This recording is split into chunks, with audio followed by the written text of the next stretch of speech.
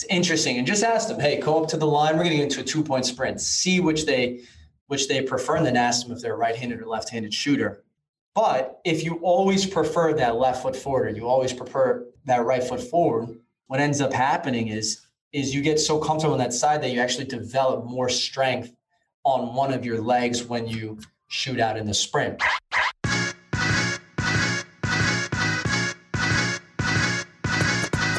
Hello and welcome to the Physical Preparation Podcast. I'm your host, Mike Robertson, and I'll be joined on the line later today by Adam Minner of the Varsity House. Now, before we jump into this week's episode, I want to give you a quick recap of the week that was, what's new in my neck of the woods, and just catch you up to speed. So first off, coming off the long weekend, pretty legit, pretty long and relaxing. Hopefully you can say the same. What happened to the days of youth? That's what I asked myself many times. Chores this weekend. Got to drive up to Muncie, see my parents' farm, make sure everything was okay up there as they're planning on selling that. Smoked a pork shoulder. I mean, honestly, I think the most exciting thing I did was going out on Thursday night before the weekend hit to celebrate Bill Hartman and his 55th birthday. He sang 3 songs with one of the local bands here in town. And man, it was really fun. Not just fun to watch him perform and just know all the hard work and effort that he's put into getting ready for that performance.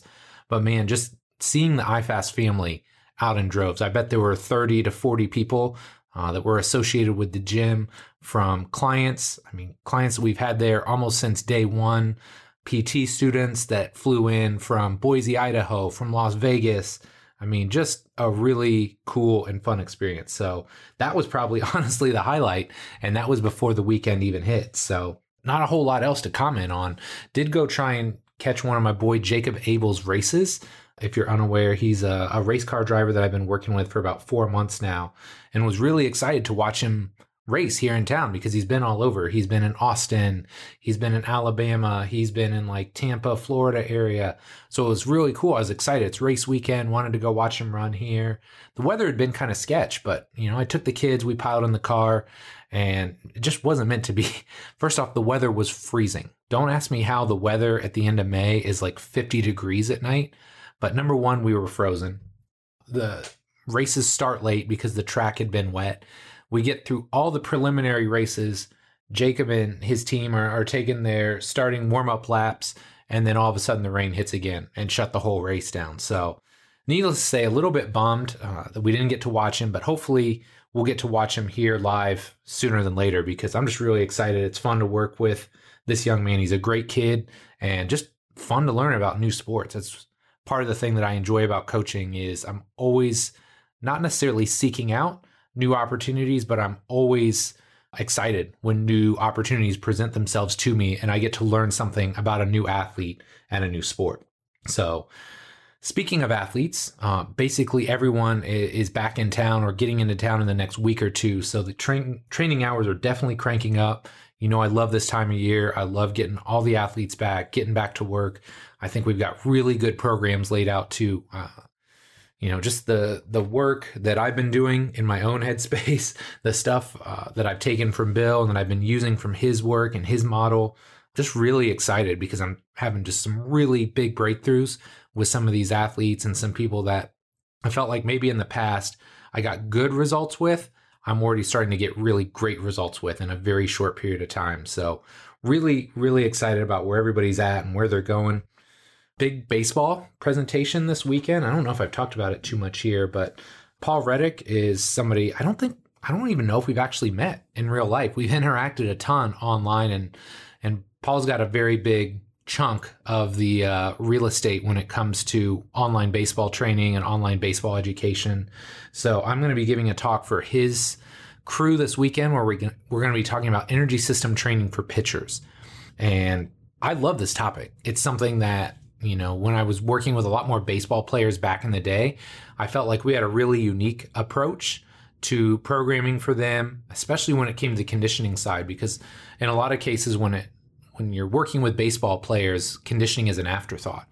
So it's something that I've always been passionate about, something I've enjoyed talking about in the past. And I'm really excited to put this presentation together because I feel like I've taken all of these thoughts that were kind of discombobulated or disorganized in my brain, put it into a really seamless format where I'm going to go out there and I'm going to try and pitch the idea of, hey, look, conditioning is a real thing. And, it's not these polar opposite ends of the spectrum. It's not just long duration, low intensity stuff. It's not just going out and throwing bullpens and ramping up as, the season gets closer. There's a way that we can condition our athletes for higher levels of success. And we've done it with our athletes over the years. So I'm really excited to share our process with Paul's crew this weekend. So pumped about that. And then last but not least, it is Team Robertson's last week of sports. Kendall has 2 practices this week, 2 games this weekend for a tournament. If they win or do well in both, they'll get to play a third kind of championship game. So excited to see what we can pull together here. The girls are really gelling at the right point in time. So really, really excited to see how they do this weekend. And then Cade's got 2 more baseball games and he's done. So obviously, I think I've used the word excited 5 or 6 times. Lots of things to be excited about right now. Very just motivated and driven to see what we can accomplish in the coming weeks and months between the athletes, between what we got going on at iFast. Just lots of good things going on. All right, so that's enough for me. We're going to take a quick break, and then we're going to jump into this awesome episode with my guy, Adam Minner. It seems like almost every day I talk to a young trainer or coach who is frustrated. Maybe they're frustrated with the results they're getting. Maybe they're frustrated because they don't have trusted resources to learn from. And maybe they're frustrated because they simply don't have enough clients and wonder how long they'll be able to stay in the industry. So if this sounds anything like you, I've got something that I know will help. My Complete Coach certification was created for trainers and coaches just like you, who are serious about the results they get and know that becoming a better coach can directly translate to a bigger bottom line. This certification is going to take the last 20 years of my life's work and put it all into one massive course. In it, you'll learn how to use the R7 system to create seamless, integrated, and efficient programs for clients and athletes of all shapes and sizes. How to create the culture, environment, and relationships with everyone you train so you can get the absolute best results. The exact progressions, regressions, and coaching cues I use in the gym, from squatting and deadlifting to pressing and pulling and everything in between. And last but not least, I've added an entire section on my assessment process and how to use that to write programs faster and more effectively than ever before. Of course, there's a ton more that I cover, but that should give you a pretty good idea of what the certification is all about. Now, here's the thing. Spots for the certification will open twice per year for a limited time only. If you're interested in learning more, my next certification will launch in March 2021, and if you join my free insiders list, you'll be able to save $200 when it opens. To get on the insiders list, just head over to CompleteCoachCertification.com. Again, CompleteCoachCertification.com, and then stay tuned for our launch emails coming very soon. Thanks so much for your support, and I hope you'll pick up a copy of the Complete Coach Certification when it launches. Adam Minner is the Director of Training at Varsity House Gym in Orangeburg, New York, and a partner at the Business of Strength. He's also the coach to over 1,000 youth, high school, D1, and NBA athletes. In this show, Adam and I explore the topic of speed development in basketball. We start by discussing his 3 pillars of speed and how they form the foundation of his speed training philosophy. Next, we talk about how he lays out his training days, including the emphasis and role of each. And last but not least, we talk about how he's using technology to better determine what an athlete's needs are and track their results over time. There's a lot of great info and takeaways in this show, and I know you're going to love it. But enough for me. Let's do this.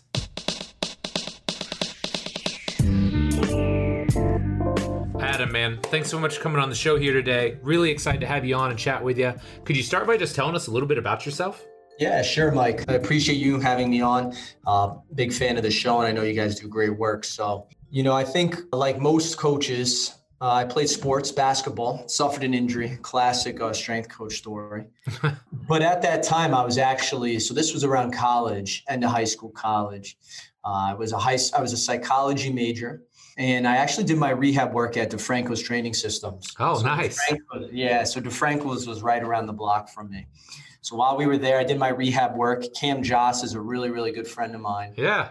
And so he was there, and we just hung out. We got to know each other pretty well. We had a good relationship, and I ended up interning and then working there. So I was there for almost 3 years before he went down to Onnit, and they did their whole partnership. And then Cam obviously went down as well. So I was there, but I think that's kind of where the turning point was. I was a psychology major, as I mentioned, and I think, I started to see how important of a role that played in training and developing relationships with athletes and building rapport. And you see all these different factors and how they contribute far beyond the X's and O's. And I saw that was really the defining factor of watching Joe, watching Cam, of what separated them as strength coaches. Because I think we all have accessibility to the same information. We may interpret it a little bit differently. We're better at teaching it. Yep. But I think if you can establish yourself as that individual who builds these relationships with people, and that aspect really enticed me. So that's kind of how I got into the industry. I came here to Varsity House, I interned, and they really doubled down on that, building relationships, being a community leader. So I had the training background. Yeah. Then I had this leadership here at VH, and I think the culmination of that is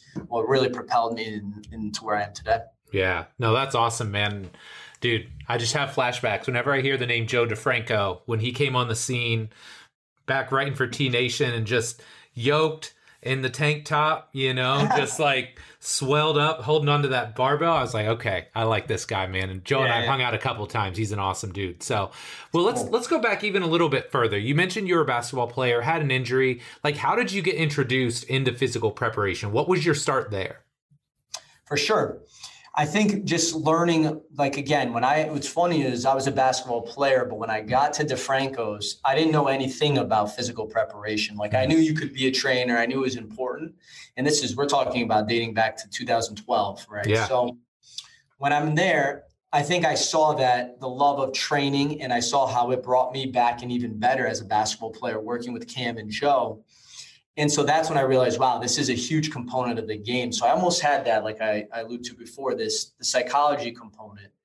But that was where I doubled down. I was like, wow, if you understand that, this part is the delivery. This is the X's and O's. This is the science behind it. So I think it was really in that moment when I was rehabbing myself back where it was like, this is what I want to do. And I eventually switched majors, and it kind of propelled from there. I gotcha. And then you kind of gave us a little insight into your career path, but talk to me about your day-to-day now. What do you do at Varsity House?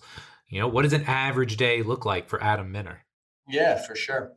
So I have kind of two roles. I'm the director of training and coaching development here. So anything that refers to our training product, our experience, onboarding new clients, developing our coaching staff is something big that we do here. And just ensuring that we deliver world-class service, whether it's to our NBA guys or youth guys or general pop. And then my other role is I'm a partner in a consulting company called The Business of Strength, where we just help other coaches. And so every day usually starts with waking up, getting some back-end work for The Business of Strength, coming in, training the guys, and then working on ways to develop, our product and our coaches here at VH. That's awesome, man.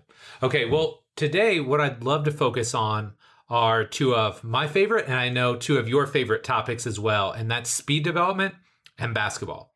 Yeah, love it.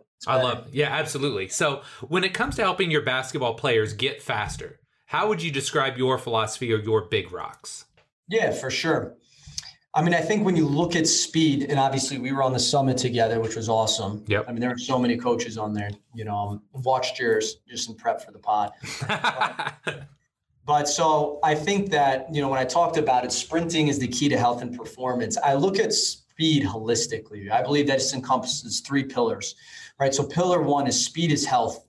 And I think that's really important. As I talked about in the summit, speed truly is the key to health and performance, from everything from the speed reserve, which we'll talk about, gait mechanics, insulin sensitivity, glucose control, improving body composition, and even improve cognitive function. You look at development of athletes, neuroplasticity and neuromuscular abilities in earlier athletes, because you've seen this. You could have an NBA athlete who comes in, he has a great engine, he's very powerful, he's a genetic freak, but that technical ability is that expression of that aforementioned power and speed. So really rewiring the nervous system, if you will, developing coordination, and all of those things, in my opinion, encompasses health, because we talk about everything from the toe down or toe up. Mm-hmm. Pillar 2, though, right? Speed is the contextual. Speed is in sport where getting there first matters a lot. And so we collect a lot of data here. We've shown that athletes who have higher levels of max velocity have higher operating speeds in games. So I always use this analogy. You have two athletes. Athlete A squats 500 pounds. Athlete B squats 300 pounds. Well, who's going to be able to rep out 225 more, right? The athlete with the higher ceiling at 500 pounds. However, the same thing works in speed. If I can get an athlete, a basketball player, to attain velocity and hold it before that rate of deceleration, I know that their submax speed in their games is going to be higher than the opposition if that athlete doesn't have the same true max velocity. That's number one. And two is just peak power that we measure, that start, the 0 to 3 steps, trying to improve what we call that Pmax. But force, like we said before, is what natural athletes have, but you can develop it in novice athletes. And so what we talked about as well is that technical expression, building that technical ability is how you get those athletes to express that force at top speed. So pillar 2, top speed and developing that starting strength. And then lastly, pillar number 3, I kind of said in pillar 2, is just improving linear speed and acceleration. I think if you can really improve someone's peak output and horizontal force in conjunction with rewiring the nervous system, I think it really helps. And we did actually an internal study here, which is pretty cool, a 52-week study where we've shown that athletes who improved their acceleration 10-yard sprint had improved their lower body strength in the main movement. We picked a pin pull by 8.4% over the span of a 52-week period. So it just shows that I think speed is health, speed is contextual, and speed is velocity and force. I love. Yeah, I didn't want to talk your ear off there. No, that's awesome, man. So I want to break this down even further, and I'd love to get some insight into how you break down your movement days in basketball. And I'll give you some context here because this is a really broad answer. Like I tend to break things down and I think, like linear acceleration, linear deceleration, lateral acceleration, change of direction, and I kind of build from there. But how do you guys go about setting up your programs there? Yeah, for sure. I mean, all of those qualities that you just mentioned definitely play a role in speed development. When we train speed here 3 times a week with varying intensities and objectives, but we break the speed down into 3 components. So you have the start, maximal velocity, and we call it situational speed. That's almost the expression of one's speed. So it might be change of direction, curvilinear work, so forth. But when I look at a program, we split it up into 3 days. Day 1 is about acceleration. So this includes a force velocity profile and seeing where the individual bleeds power. So this is by assessing their net force and their Pmax. So maybe they have really good starting strength, but very poor velocity. So that acceleration drops off quick. Whereas like our quicker athletes, more of our guards, they don't have as much force as our forwards, but they have really good velocity. So we know if we need to get them to their velocity quicker, we need to improve their starting acceleration and power. Yep. That's day 1. Day 2 is all about attaining velocity and the technical components. So this is where we're really honing in on that technical work to help them get to that top speed. Like I said, attaining velocity. And over time, we're ramping up the distances. This is where we include some flying sprints. This is where we include all those types of higher velocity based movements. And then, as you said, day 3 is situational speed. This is where we build in deceleration, lateral acceleration, deceleration. And I like to refer to it as our triplanar variation. So everything kind of needs to work in conjunction with together. But if I was to say day 1 is linear acceleration, day 2 is max velocity, day 3 is deceleration and change of direction. Dude, that's awesome. And it actually kind of led into a follow-up question I'd written down because you mentioned max velocity a couple times and not a lot of people talk about max velocity in the basketball space. So I'd love to hear a little bit more about like how you assess that. And I think you alluded to, you maybe do some flying tens, but could you talk a little bit more about that? Because again, a lot of people will tell you, you never hit max velocity in a basketball game. So I'd love to hear kind of your thoughts on that. Yeah, for sure. We've seen it in some of our data, but you can't blanket statement and say by improving true max velocity, there's an inverse relationship to improving acceleration. Right. However, I would argue if you can get an athlete to truly run at top speed, they will improve acceleration. Yep. But I think it's a slippery slope because a lot of people don't have that time frame to work with athletes. Shameless plug here, but we work with 4 13-week blocks. So no matter if you come in, I know I have you for 13 weeks, Yep. which is pretty cool. So we build that up front because I think it's important to hold somebody accountable instead of a drop-in rate or 5 sessions. It's like, I feel like I'd be doing you a disservice, talking to parents or athletes. It's like, hey, buy a 10 pack. It's like, there's no commitment on either end on that front. Right. So we're very fortunate in that way. But to answer your question, yeah, to get to that max velocity, why I believe it's so important is because of what I alluded to before. I think the nervous system, right? There's no exercise in the world that utilizes almost 100% of your motor units that speed does. But you only get 100% of those motor units at 15 yards or beyond. So when you look at these high performing plays of Odell Beckham catching, this crazy ball, or you look at guys, you hear the term, the game slows down. That's because they have so much frequent exposure to max velocity. So it helps with cognitive processing, because in a game, as we've talked about, that's sub-max speed. I can make decisions quicker by a frequently experienced faster paced environment, such as running a 15, 20, 30 meter sprint. There's no basketball player who truly runs that top speed in a game. And we've seen it. They're going a 5-yard burst, a 10-yard burst, and they slow down. So you'd be surprised at what you can see in terms of all these physiological subsets to build by getting an athlete to reach that max velocity. The hardest part, though, is building the technical capacity to do so. So it's a lot of technique work, a lot of posture work, a lot of pattern work, a lot of tendon work, just to ensure that we're prepping the athlete to handle those forces at that top speed. I love it. I love it. So one more follow-up question on that, because a lot of us are working in a small space, right? So like iFast is about 90 feet long. So, even in a basketball court. Right. So it's like, we can maybe get a 20 in there if we can open up the back door and have people run out the back. But just logistically, how do you work that into your programs? For sure. So in smaller spaces, this is where you can do a lot of flying 5s and flying 10s. Okay. Let's say, just using that example, 94 feet's a court, 75 feet's usually about 25 yards. So let's say you were to do a 15-yard, you have 20 yards to work with. You warm your athletes up, you do all your progressions, so forth and so on. But the first 5 to 7 yards, you're going to do a build up. So you're going to tell them, hey, you're going to start along the wall, but you're going to build up, you're going to accelerate 5 to 7 yards. And once you reach that first 10-yard mark, you're going to do a flying 5 or 10-yard sprint, and then that will coast out to the remaining distance. So you still get that top velocity because they get that 5 to 7 yards of acceleration, but it's a quicker transition. So they're going to go from more of that starting angle to that top speed as they progress from there. I love that. Yeah, it's funny because I think sometimes too, we get in the sports world and we assume sports are track. And here's what I mean by that. When you hear, oh, well, Usain Bolt, he accelerates out to 60 meters. I hate to tell you, like, none of our athletes are Usain Bolt. Nobody's accelerating. Like, most guys are at max V 10, 15 yards into a run, For sure.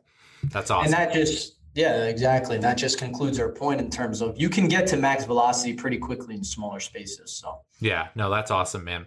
So something else that you mentioned that I'd love to hear more about is the role of deceleration training, because I know you've got a wide variety of people coming through your space, from, young kids that are trying to make the team to high level NBA guys. So how do you fit deceleration training into your programs? Yeah, for sure. For sure. So, deceleration and braking forces, I think, are overlooked. I think, just like before I explain it, a very simple drill, if you're listening, is stand up out of your chair or your seat right now. I want you to stand straight, and I want you to just get up on your tippy toes and fall forward. I want you to strike the ground with either your right or left leg. And then tell me what you experience when that happens. A lot of times you might fall over. You might get a hamstring cramp if you strike with the heel first. But that's a very, very rudimentary example of deceleration, because in speed, you reach 6 to 7 times your body weight in forces by as little as 12 to 15 yards. So if you're a coach and you warm kids up and you do your corrective work at the beginning, your breathing work, what have you, and then you're like, hey guys, let's go. You're going to sprint. All right, 15 yards. Now come back to the line. Now you're going to sprint 20 yards. You're skipping steps in development. So I think from a neurological standpoint, most athletes don't even have the neurological ability or coordination to, quote unquote, stop on a dime. And that example I use, I think, is something as a test that we use to just say like, hey, look, stand up, fall forward. You're working with a 6'8" athlete who weighs 240 pounds.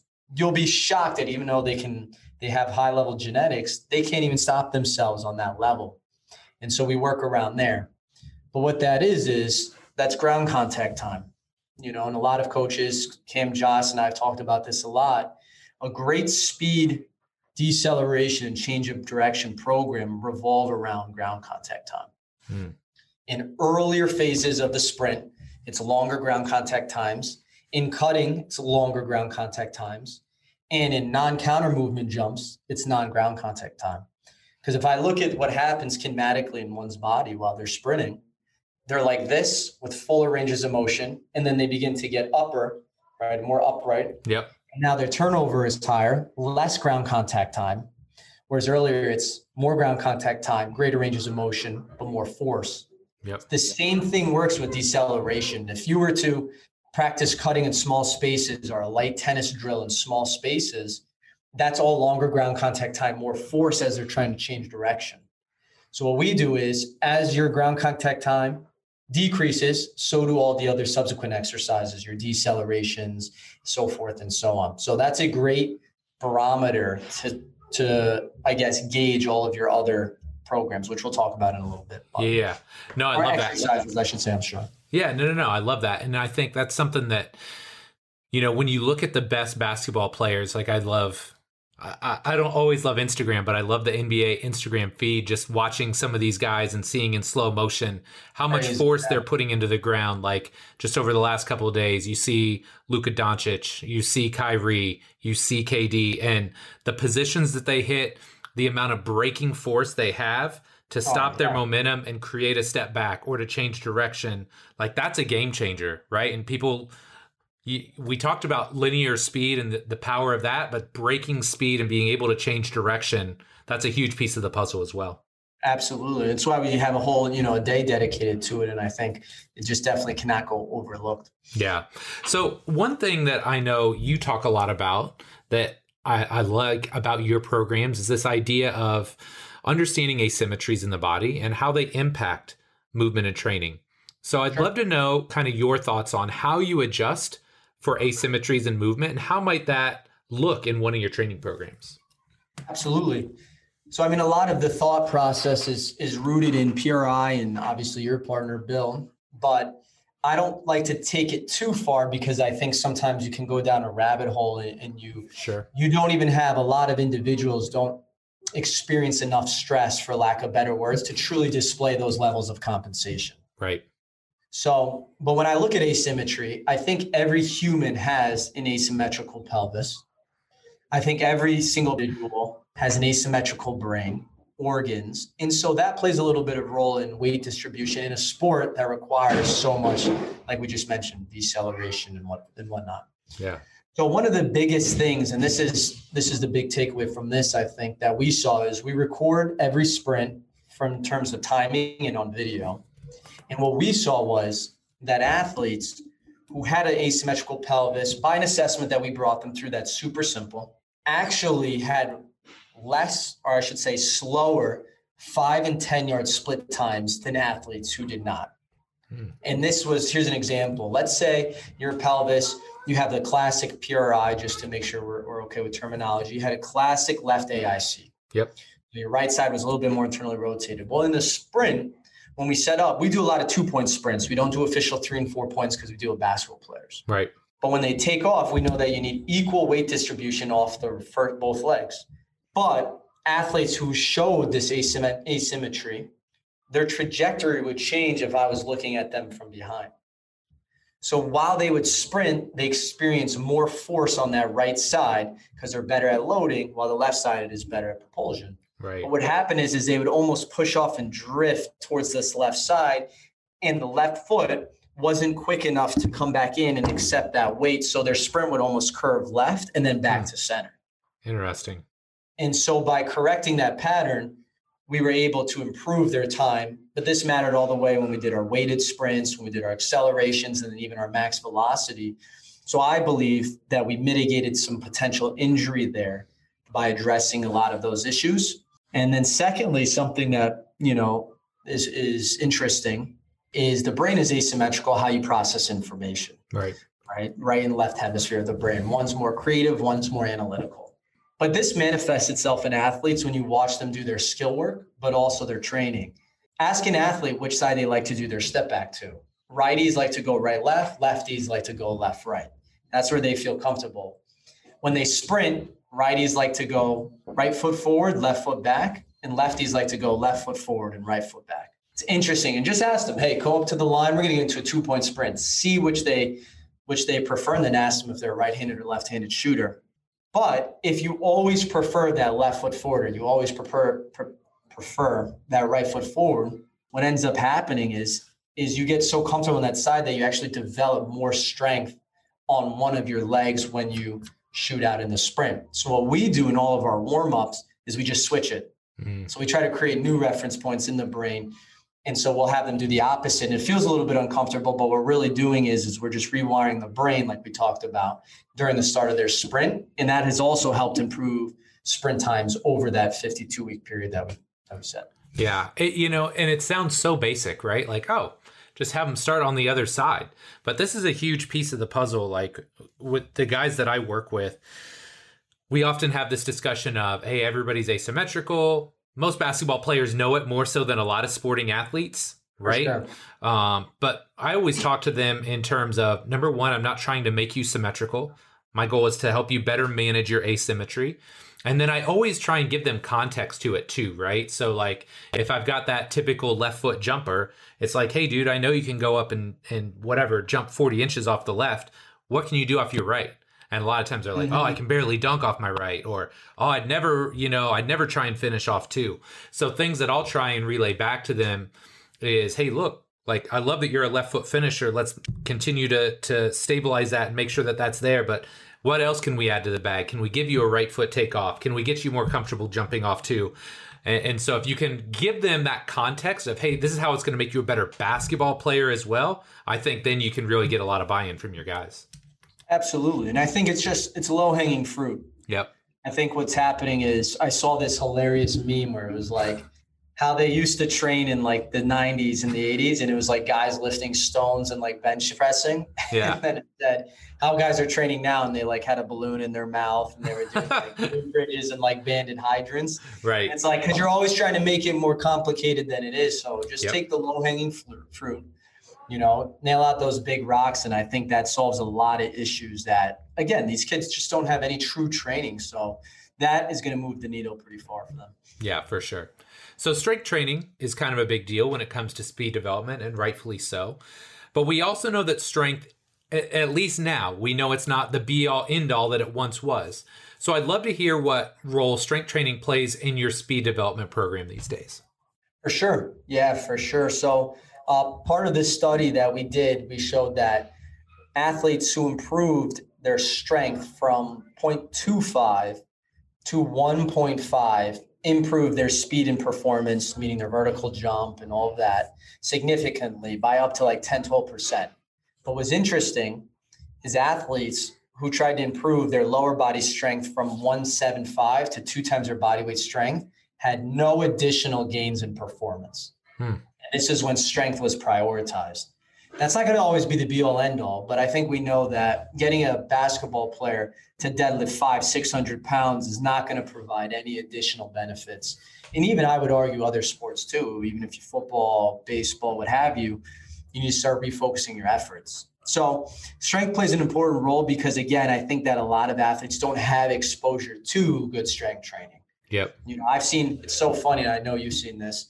You might see this really big jacked NBA guy. He comes in and he's the man. He can't even dumbbell press 40-pound dumbbells. Yep. And you're like, but you're this XY guy, and I just saw you on ESPN last night dunking all over these players. So what's the low-hanging fruit is improving strength, and we just created a metric, a barometer for where usually the taper off is, if you will. What lift were you measuring there? Yeah, so this was a single leg strength test. So this could be in proportion to their body weight. So let's say you were doing holding dumbbells, and they weighed 150 pounds. Well, they would have to have 150 pounds of total weight each hand. I gotcha. I was just interested because I actually did a show. People would have heard it last week. I just interviewed Zach earlier today. But Zach DeCamp from TCU, and he was talking about, with his front squat with his baseball players, generally between 1.4 and 1.7 times body weight. Now, granted, you can't compare directly baseball and basketball, but just that same mindset of, look, there's kind of this sweet spot that they found is best. And then if you go above that, you're probably going to get some diminishing returns. You're not going to see the same return on your investment as you would early on in your program. For sure. And sometimes too, I think one thing that is really important to note is you can't treat them like snowflakes, if you will. Yeah. In the sense of, we sometimes let them go. Like if they want to go on a lift, we've had guys in here who've rack pulled 500 pounds. We're talking about basketball players, NBA basketball players, but it's above the thigh. It's a quarter range of motion. It's a little bit safer, but you'd be shocked that like these guys have a lot more in them. So take the lowest hanging fruit, keep milking it. And then obviously as you progress, that's the metric that we've seen as we use as a blanket statement across for all athletes. But sometimes I think you got to take the training wheels off and you just got to let them go a little bit. I love it. And one other point I always want to make clear too is don't confuse chasing max strength with using the weight room to chase like tissue adaptations. For sure. Right? Like there's plenty of guys, and I know you've seen them as well, that like, okay, we've kind of topped out the strength training bucket, but that doesn't mean they don't strength train anymore. We just shift the focus of the program, and it's more about keeping them healthy and maybe maintaining those force outputs versus continuing to try and drive them up. 100%. And the body doesn't recognize what the actual external load is. Yep. So you could do I'm just making something up. You could do a front squat, then you could do a pause front squat, an eccentric front squat, a front squat with chains. That right there is almost half of your progression. Right. If you follow it consistently without having to truly chase that new higher, top number, if you will. Absolutely. Okay. One more question here. How much does your speed training differ between your developmental and your high level clients? For sure. I think that, like I said before, we have a lot of data. We're very fortunate here. We collect a lot of data. We have a lot of research, but I think we've simplified it that anybody can kind of use the principles that we found that have worked, block after training block. So in earlier stages of development, it's all about rewiring the nervous system, the neuromuscular system, and building the engine for future gains to be made, if you will.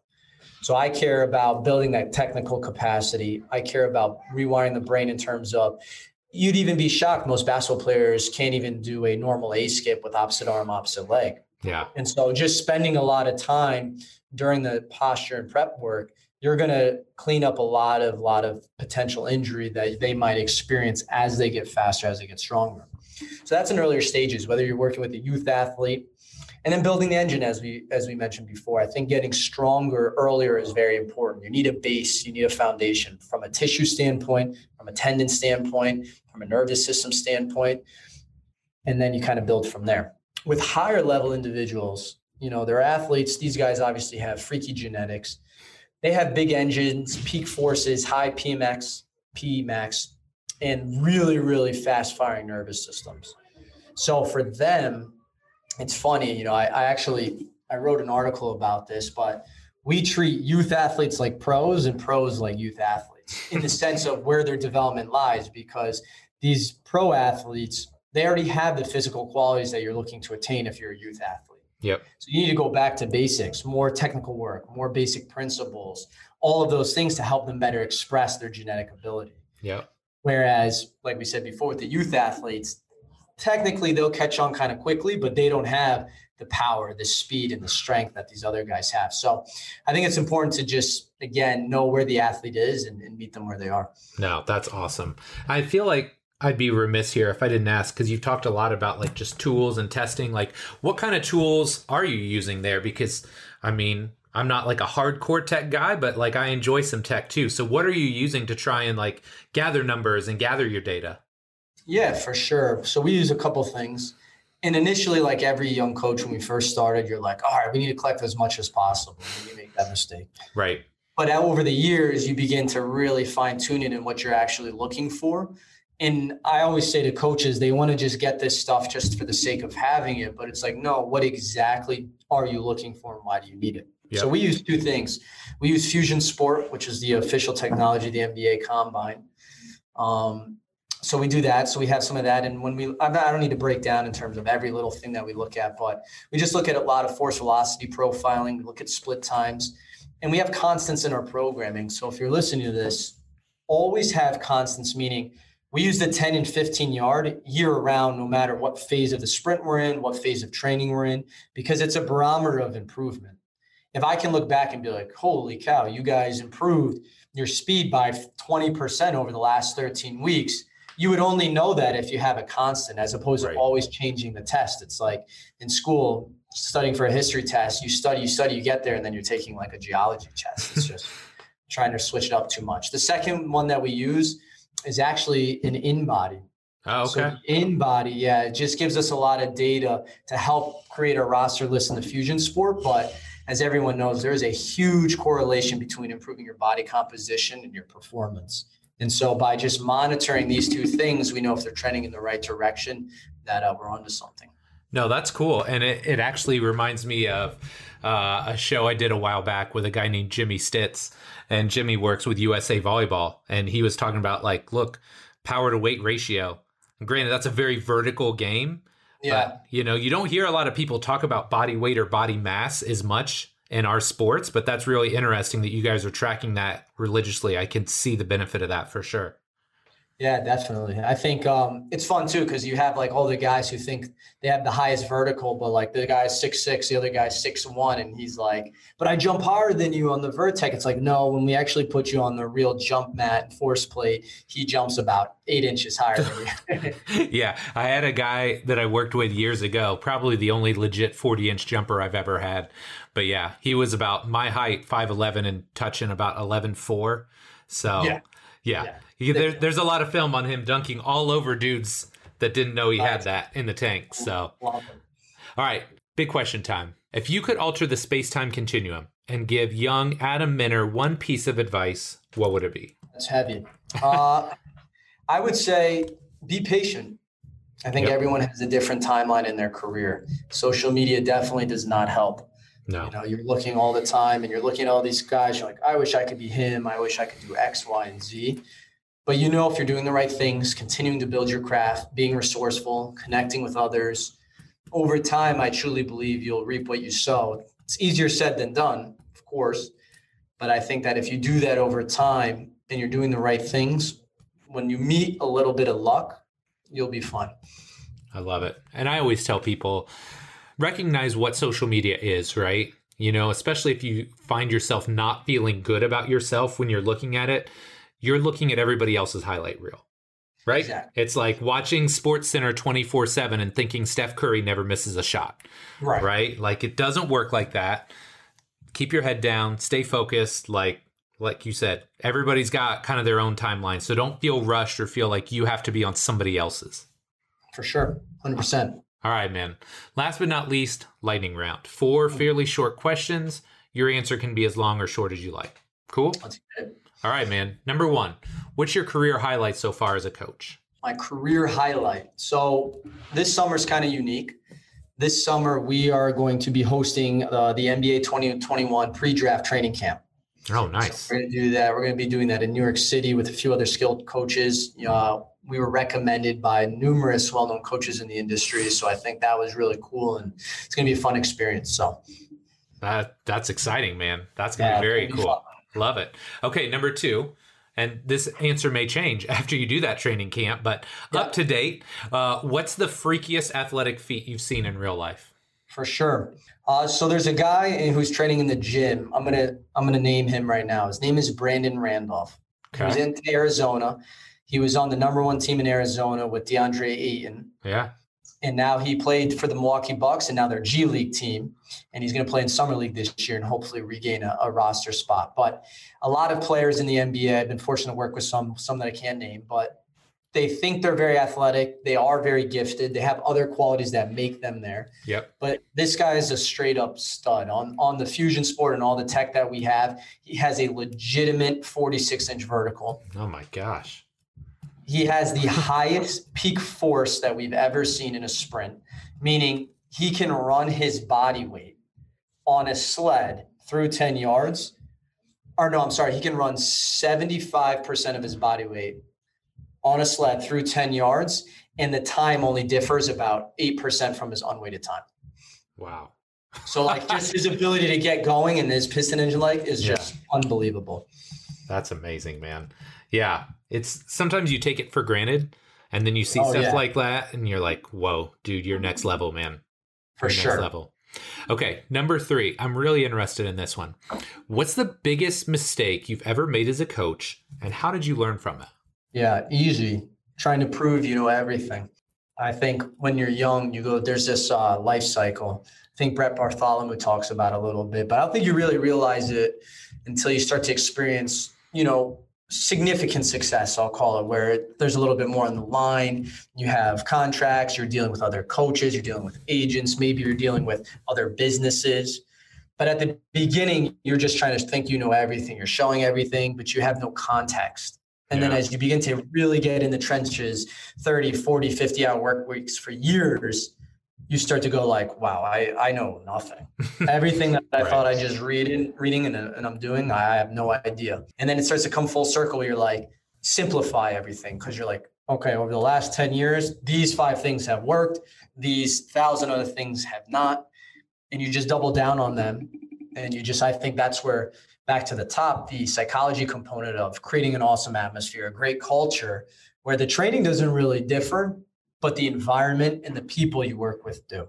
Yeah. So I would say trying to prove everything right at the beginning is just take it with time and be careful with your words. Hey, I found this, or this has seemed to work, as opposed to, speaking in absolutes. Absolutely. And I think that's something we all learn with time, right?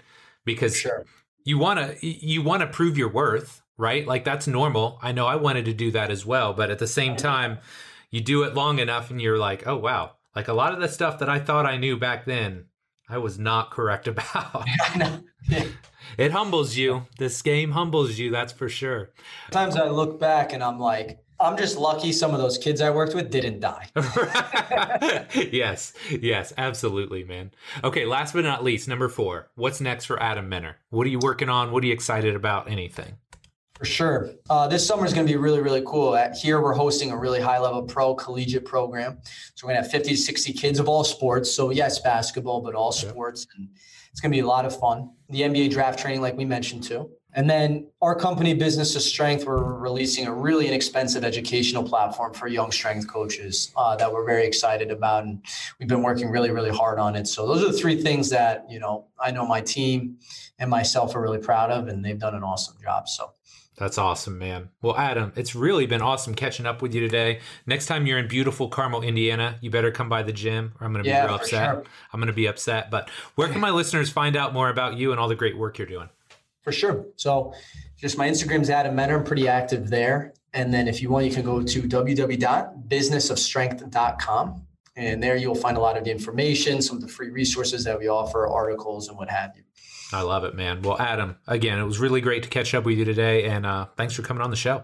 Yeah, absolutely. I appreciate it. Thanks for your time.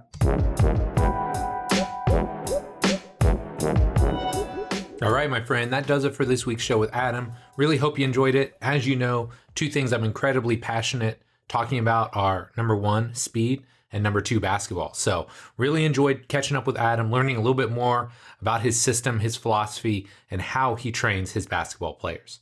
So if you enjoyed this episode, please do me a favor, pass this along to a fellow trainer, a fellow coach, maybe another basketball player that you think could benefit from learning more about how we train speed and how you can get the absolute most out of your basketball game by better understanding the elements of speed training.